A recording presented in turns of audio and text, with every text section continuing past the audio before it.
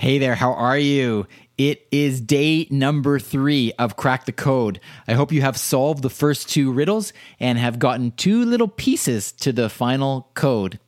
Today, I want to pay tribute to somebody who came on the podcast where we had a fascinating discussion about voice games. Back in podcast number 90, I spoke with Sarah Andrew Wilson, the Chief Content Officer at Matchbox.io. And they truly are one of the success stories when it comes to voice games. They have actually now a catalog of 18 different voice games after acquiring Operlo, which was another company that was doing a lot of incredible voice games. Now, on that podcast episode, Sarah and I chatted about some of their beginnings and some of their successes.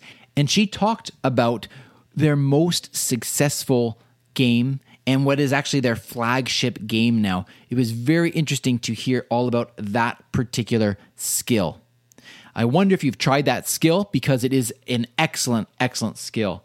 And if you haven't heard that podcast, you might want to go back and listen to Sarah speak about this flagship skill and the skill that has really put Matchbox.io on the map.